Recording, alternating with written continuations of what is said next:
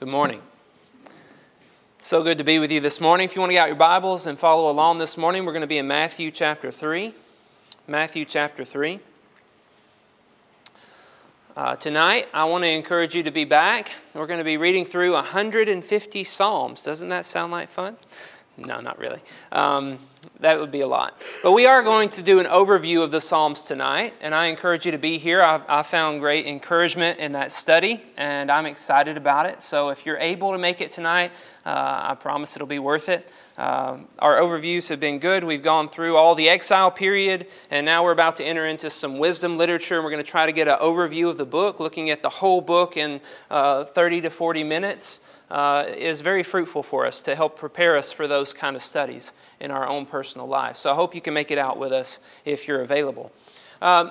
We've been studying through the book of Matthew. We kind of took a break last week. We're going to get back into it this week. And we've been seeing how Matthew reveals to us that Jesus is the King that was prophesied in the Old Testament. He is the Messiah, the one who God always had planned to bring to fulfill all of His promises. And that's what Jesus is ultimately going to be in the book of Matthew. And Matthew's trying to point to that throughout the book. Last time we saw how John the Baptist was preparing the way for Him to come, just as God had foretold. God would send a messenger before He comes to prepare the way for the Lord's arrival. And that's very much what John did as he came onto the scene, preaching, repent, for the kingdom of heaven is at hand, letting people know that there is fire and judgment coming for those who refuse to repent and to listen to the message of God and to His messenger, and to be prepared for the Lord's arrival. Well, we've spent all this time studying about how Jesus has come and the way that Jesus had come, but we haven't really been introduced into Jesus. Have you noticed that? We've been through nearly all of 3 chapters and we haven't read about the life of Jesus yet. Well, finally, we get to the life of Jesus, and that's what we're going to be studying beginning this morning as Jesus comes onto the scene, and we're going to see how He is, in fact, greater than John. He is also glorified by God, and He is faithful as He enters into the wilderness, and that's going to be what we see Him doing as He comes onto the scene. First of all, let's start by reading verse 13 through 15.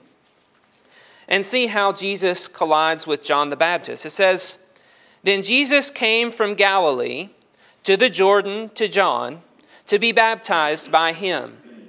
John would have prevented him, saying, 'I need to be baptized by you, and do you come to me?' But Jesus answered him, 'Let it be so now, for thus it is fitting for us to fulfill all righteousness.' Then he consented." John consented to the baptism. So we see Jesus comes to John in the wilderness to be baptized by him. So John has been out preaching and teaching other people that the kingdom of heaven is near, and then Jesus shows up and he wants to be baptized by John. And notice the response of John here. John would have prevented him. John says, no, I'm not going to be baptizing you, Jesus. He said no to the Pharisees and to the scribes because they didn't have hearts that showed repentance inside of them. Why then does he now say no to Jesus? Well, Jesus has nothing to repent of. I don't really know how John understood that. But John looks at Jesus and he says, I'm not going to be baptizing you. I can't do this. You can't let me baptize you. He says instead, I need to be baptized by you. Earlier in chapter 3, verse 11, we saw that John said, there's one coming who's greater than I am, whose sandal I'm not worthy to strap. I'm not worthy to carry. And that's the picture of complete humility. Even Hebrew slaves were not allowed to carry the sandals of their masters. Only the Gentile slaves were allowed to carry the sandals, the filthiest part of the person. And he says, I'm not worthy to even carry a sandal. And then he says, one's coming who's greater than I am, who will baptize with the Holy Spirit and will baptize with fire. The fire part we talked about seems like it's more judgment, and the baptism of the Holy Spirit seems like it's the blessing. So here's John saying, I need your baptism, Jesus.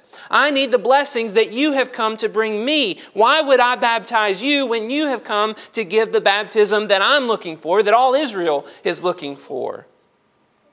Well, we think about that and we kind of wonder, why does Jesus want John to baptize him?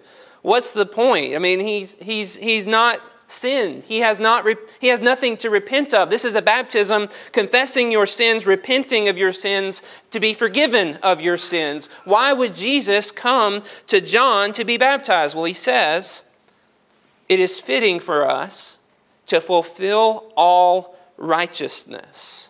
It is fitting for us to fulfill all righteousness. So Jesus doesn't say, oh no, I've got some sin in my life that I need to have removed in order to go into this mission. That's not what he says. He says it's fitting for us to fulfill all righteousness. Even Jesus, who is sinless, who has done nothing, is willing to submit to baptism because the prophet of God has said to Israel, you must come now and repent and be baptized.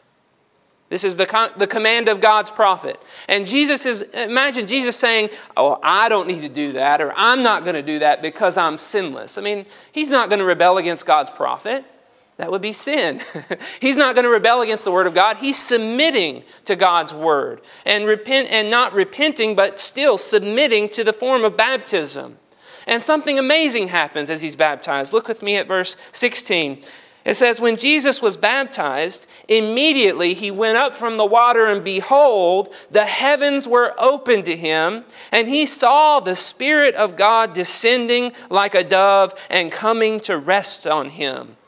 And behold, a voice from heaven said, this is my beloved Son, with whom I am well pleased. So here the heavens open and the Spirit of God descends like a dove on Jesus. Can you imagine what that would look like if you were there? The heavens open. I mean, we're trying to picture this. A lot of images have the clouds parting, but I imagine more than that. I imagine the living creatures standing before the throne of God, and there comes the Spirit of God descending like a dove on Jesus. That's what I imagine. I don't know. It doesn't say clearly what all that means, but the heavens were open to him, and then from the heavens comes this voice saying, this is my beloved Son, with whom I am well pleased.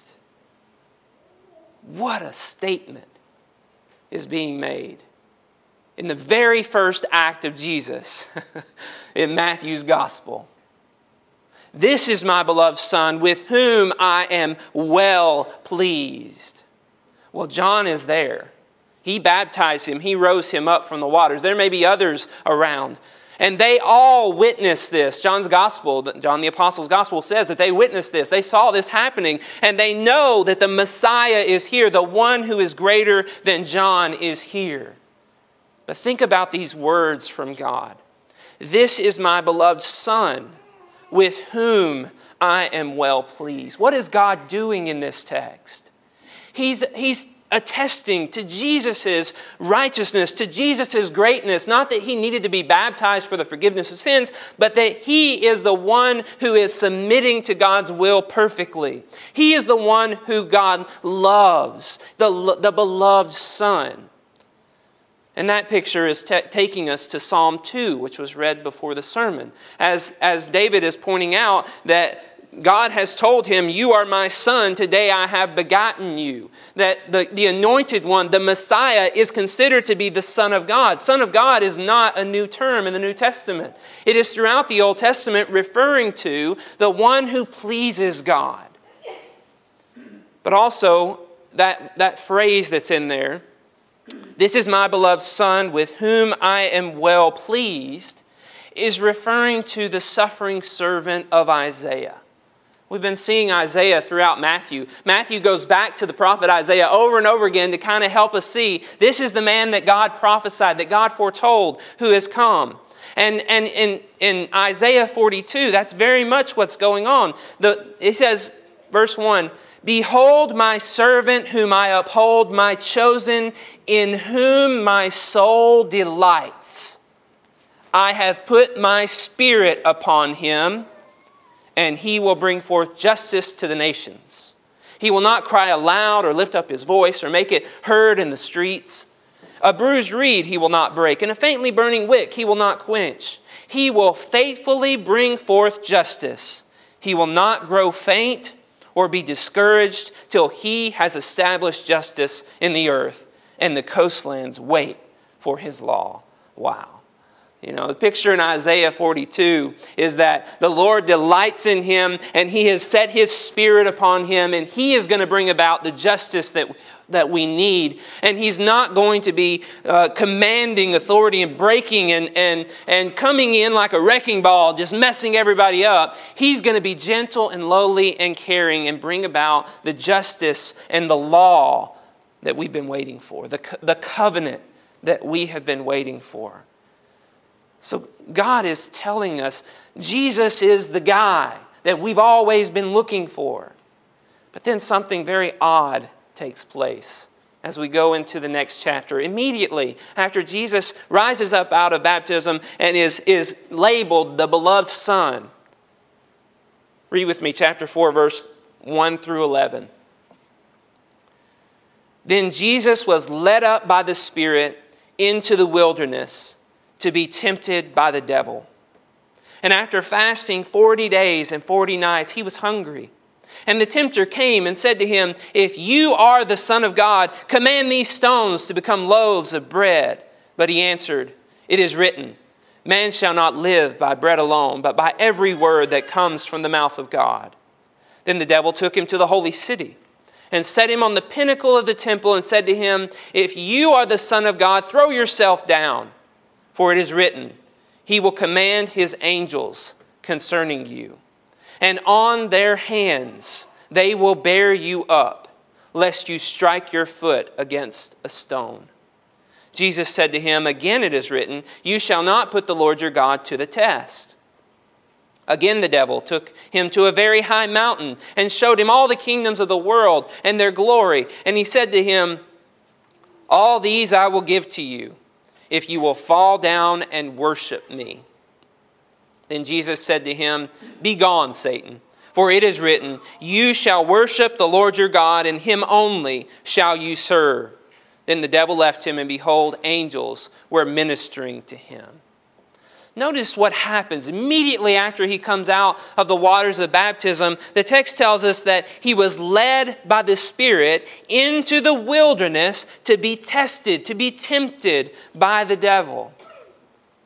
God has led him into the temptation that he's about to go through. God has brought him to it. Now we might think about that and say, why would God take his beloved Son? He loves Jesus. Why would he put him in a situation of pain and suffering? Why would he allow him to go 40 days and 40 nights and be hungry? We don't love our children, so we put them out in the wilderness and let them survive without us for 40 days and 40 nights. Why does God do this? Well, we remember that God did the same thing to Israel, didn't he? Throughout all this, we've kind of seen the similarities between Jesus' life and Israel. Remember, he escaped to Egypt, and then he was called out of Egypt and brought back into the promised land. And now what's he doing? He's going into the wilderness. Israel was in the wilderness for 40 years. And it says in Deuteronomy 8 why God led them into the wilderness. It was an 11-day journey into the promised land. An 11-day journey. Why did God lead them into the wilderness instead? Deuteronomy 8 tells us why. Deuteronomy 8, 1 and 2.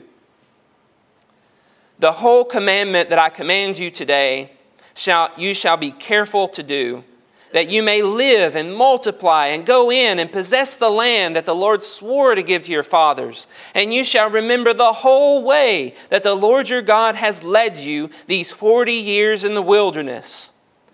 Listen to this. "That he might humble you, testing you to know what was in your heart, whether you would keep his commandments or not." God led his people into the wilderness to show that they had the wrong heart, that their heart did not really love the Lord, that they were not willing to be faithful, to keep all the commandments that the Lord had given them, that they were weak and that they were willing to make all kinds of compromises and changes in their lives in order to survive, and that they were unloving toward God. They loved themselves more than they loved God. And now he's sending Jesus out into the wilderness to show everyone what is in the heart of this Son, the beloved Son. That he is going to enter the wilderness to be tested, to go through the same suffering and testing that Israel went to. He's going to go through that as well. God allowed him to do that, to show what was in his heart, so that we can understand Jesus on a deeper level. Look at each of these tests that he goes through. In the first test, the devil sees him. After 40 days and 40 nights, he was hungry, and the tempter came and said to him, "If you are the Son of God, command these stones to become loaves of bread." Satan sees him. After 40 days and 40 nights, he knows he's hungry. He sees him. Maybe Jesus has a thought after 40 days and 40 nights, I'm kind of hungry right now. And he comes to him and he says, if you're the Son of God, you have the Spirit of God on you. You have the will of God at your command. You can command these stones and they can become bread. Give those powers a whirl. Help yourself in this situation. You're the Lord's beloved Son. He surely wouldn't want you to die out here in the wilderness. He's got great plans for you. You have to save yourself. You have to do this for yourself, Jesus. Turn these stones into bread so that you can just survive, so that you can fulfill your mission.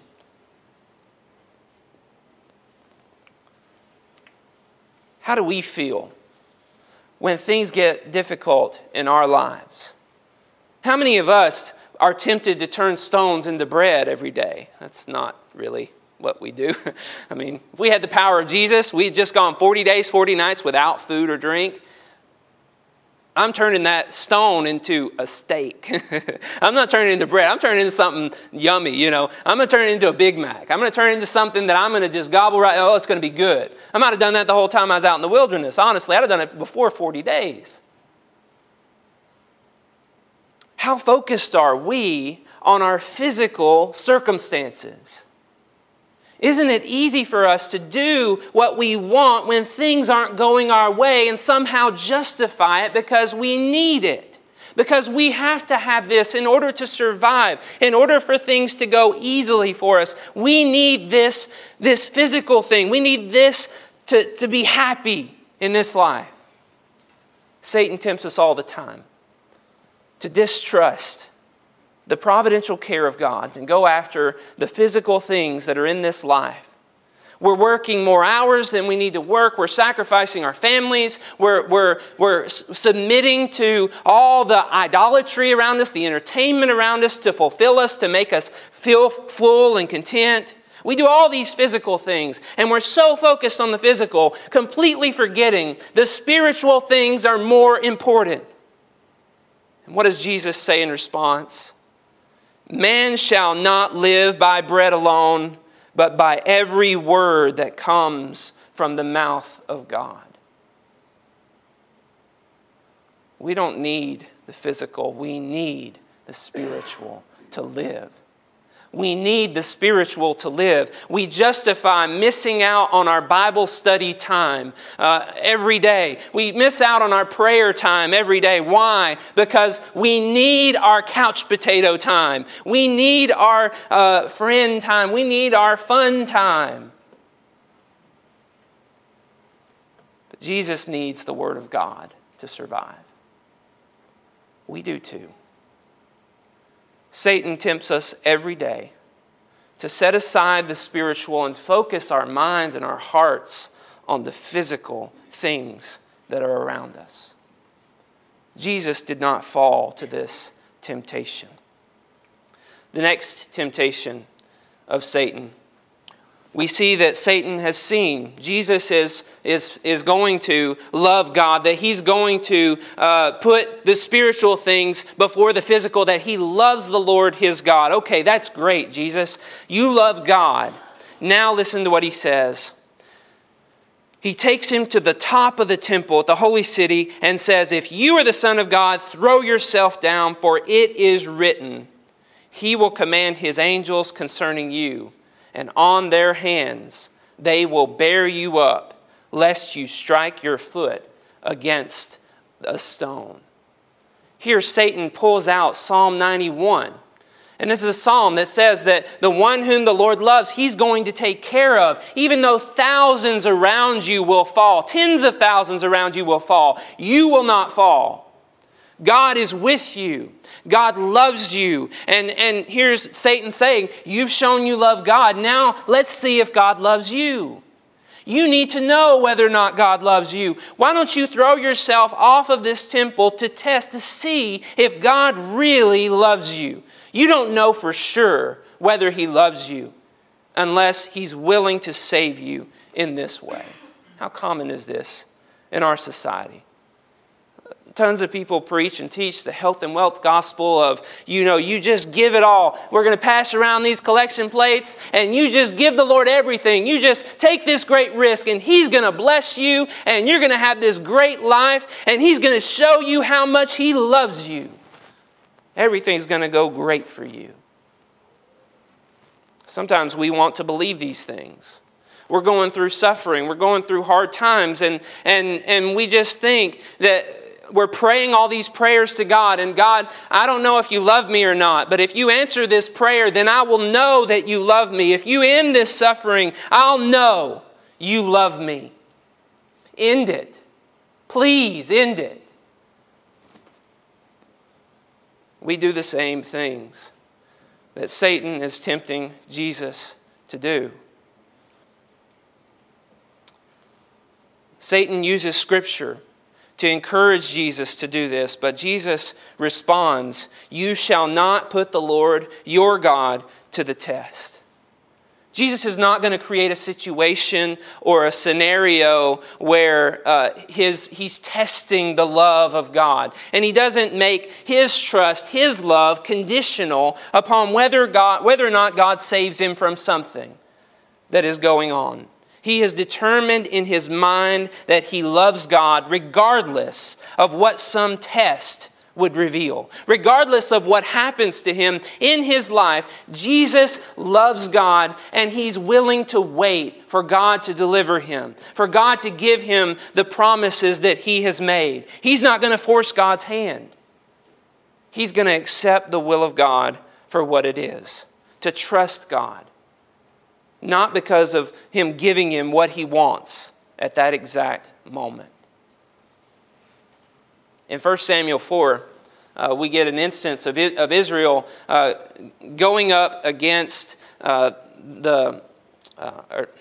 on the wrong. Let me get the right illustration. Yes. 1 Samuel 4, that's right. Israel's going up against the Philistines, and they think we're losing. I know what we can do. Let's get the ark of God and let's bring it into the battle with us. And then surely God's going to show us He loves us because He's right here with us. We know He's with us. And what happens? Philistines steal the ark. That didn't work out, did it? They had this great plan to force God's hand, to get God to give them what they want. And they lose the ark. God is not a genie in a bottle. Trusting Him means we believe His word. We believe His promises made to us. And we know He will deliver them in His own time. It may be that we go through tremendous suffering in this life. But we always know God is faithful in delivering His promises. We don't need some test. That test just shows a lack of faith. We know He will deliver what He has promised. The third test that Satan made against Jesus is in verses 8 through 9. He takes him, so first of all, he's out in the wilderness. He offers him bread. Then he takes him to the top of the temple. It tells him cast himself down. Now he takes him even higher. He takes him to another level. This is at the top of a very high mountain. And he sees all the kingdoms of the earth in their glory. I can't imagine what that would be like at that time when they don't have TV screens that can show them, here's this country, here's this country, here's this country. He's seeing all this that no man has seen all at one time. It's not even possible. He sees it all. And Satan shows it all to him and he says, all of this I will give to you, and their glory is included in that. all the kingdoms of the earth, all of their glory, I will give to you if you will just bow down and worship me. Now this sounds pretty good. If you're having lived 30 years as a nobody from nowhere, you're given an opportunity to rule over all the kingdoms of the earth. Well, that's the whole purpose that Jesus came to the earth, right? He came in order to conquer all the kingdoms of the earth. He came to become the King of Kings and the Lord of Lords. So Satan's offering him the very thing he came here for. He's giving him the end that he wants. The only thing he has to do is just compromise the means. All he has to do is just change the way that he receives it. Now, Satan knows by doing this, he will avoid all the suffering Satan's about to put on him. He's offering to remove all the suffering of Jesus' life. You can go from a nobody to something, and it's free. All you got to do is worship me. It's free. And what about all those free things that were offered? How do those turn out for us? You learn from that stuff, right? As you're younger, you buy into it and you learn what's free is not really free.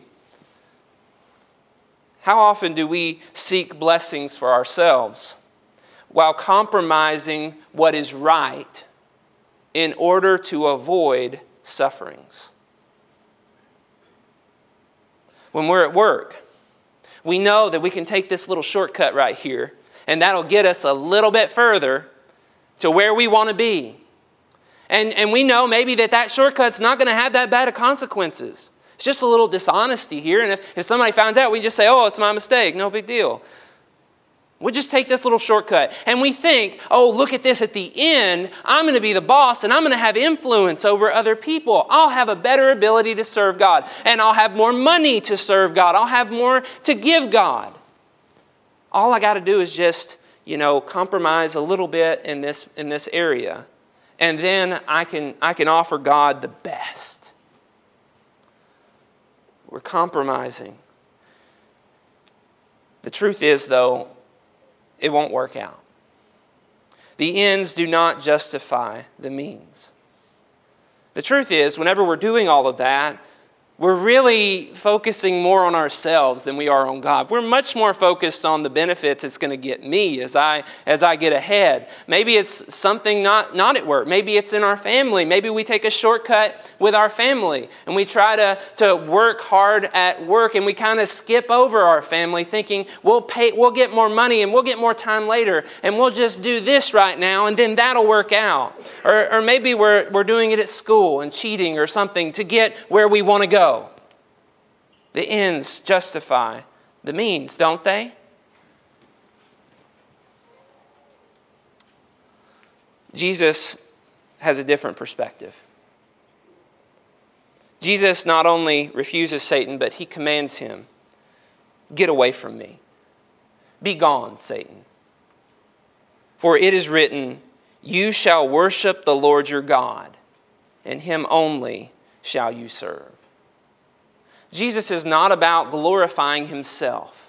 He could have had all this glory and all this wonder and this kingdom and being the King of Kings and Lord of Lords right then and there, but that's not his focus. That's not his heart's desire. Instead, he cares more about worshiping and serving his God than he cares about advancing in life. The temporary advancement that he might have gone through by giving into this temptation is not worth giving up on his relationship with God. He understands it's just not worth it. I mean, really, think about all these little compromises we're willing to make. Are they worth giving up the relationship we have with our Creator? With our God who loves us, who we love? Do we really love him more than we love ourselves? Satan is ultimately asking Jesus to glorify himself over glorifying God. He's asking Jesus, put yourself first, because God's not looking out for you. Look at you. You're nothing. You're nobody from nowhere. You're not going to have anything, Jesus, unless I give it to you. Unless you make this compromise, it's never going to happen. But Jesus endures tremendous suffering to glorify God. And in the end, He is receiving greater glory than any of us could ever even imagine. We look at this whole situation, this whole scenario, and everything that's going on, and we think about, what does all of this mean? Why is Matthew including this the way that he is? Well, what we see in Jesus as we're reading through this text that's just permeating, coming out of the text at us, is Jesus is the King that we need, the King that we never knew could ever exist. He's greater than John. He's greater than David. He's greater than Daniel. He's greater than Moses. He's greater than Job. He's greater than the greatest of men. He's able to do what none of us can do. And we needed Him to come and show us the way. Jesus has that heart that loves God more than anything else. And He shows us finally what that looks like. We see a glimpse of it in David, but then He turns to Himself and He's imperfect. But Jesus is perfect. He endures all of this, and at the end we see the devil leaves Him, and behold, angels came and were ministering to Him. God takes care of Him.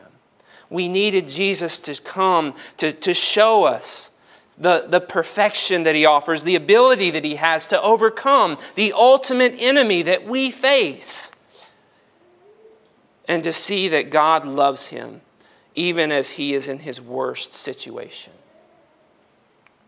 But more than that, if Jesus did not resist these temptations, He would not become the perfect sacrifice that we need. Jesus makes up for our imperfections by enduring all of this. You see, we need a lamb perfect, without spot, without blemish, sinless, to pay the sins, to pay the debt that is owed by the sins of all mankind. There is nothing as good as Jesus' blood. Jesus' blood comes from the perfect, innocent man who lived to sacrifice himself for us. And this helps us in our lives. As we're thinking about what this means and we're trying to understand how we're going to take something away from this besides just feeling horrible, right? I mean, we read this and we're like, yeah, you showed me, Jesus, I'm a horrible failure. I fail to every sin, every temptation in some way or some form. I'm falling to this. And Jesus comes and He shows us the way. And He shows us that He can do it. And He shows us that He can make it possible for us to do it as well. In Hebrews chapter 2, verse 17 and 18, I want you to hear what this says. Therefore, He had to be made like His brothers in every respect, so that He might become a merciful and faithful high priest in the service of God, to make propitiation for the sins of the people. Remember propitiation from last week. He became the mercy seat. He became the atoning sacrifice for the sins of the people. For because He Himself has suffered when tempted, He is able to help those who are being tempted. Now we see and understand our path ahead. As Jesus came up out of the waters of baptism, it wasn't this easy life of blessing from God. It was a time of suffering and enduring tremendous trial. That's what Israel went through, and they failed. Brethren, that's what we go through. We go through that trial, that temptation, that testing. After we come out of the waters of baptism, we endure great testing, and we need to see the love that Jesus has shown for God and develop that love, that heart in ourselves when we're tested. Because if we fall, if we go back to living a life that's pursuing the desires of our own heart, that's pursuing the exaltation of ourselves, then there no longer remains hope for us. If we deny Him, He will deny us. We just studied that. 1 Corinthians 10, though, tells us, no temptation has overtaken you that God is not providing the way of escape. No temptation has overtaken us that is uncommon to man. With the temptation, He provides us a way of escape. What do we need to endure temptations? We need a heart that loves the Lord our God more than we love ourselves, more than we love the things of this earth. That's willing to put our trust in God when things get hard and willing to wait on Him. Does God love you? Absolutely, He loves you. The question is, do we love Him? Will we put our trust in Him? Becoming a child of God is not the easy path. Satan comes at us more after we come out of the waters of baptism. But it's the path that's worth it. Because God will ultimately show us His love at the end. And He will provide us with a glory beyond compare, beyond what we deserve, beyond what we can imagine. If we just remain faithful, loving Him with all our heart, soul, mind, and strength, and loving our brethren as ourselves. Have you put on Christ and received the atoning sacrifice that He offers you? Are you living faithfully for Him? I hope you are. And I hope that if there's anything we can do this morning to help you in your walk, that you'll let us know. We'd love to help you in any way we can. Please come forward as we stand and as we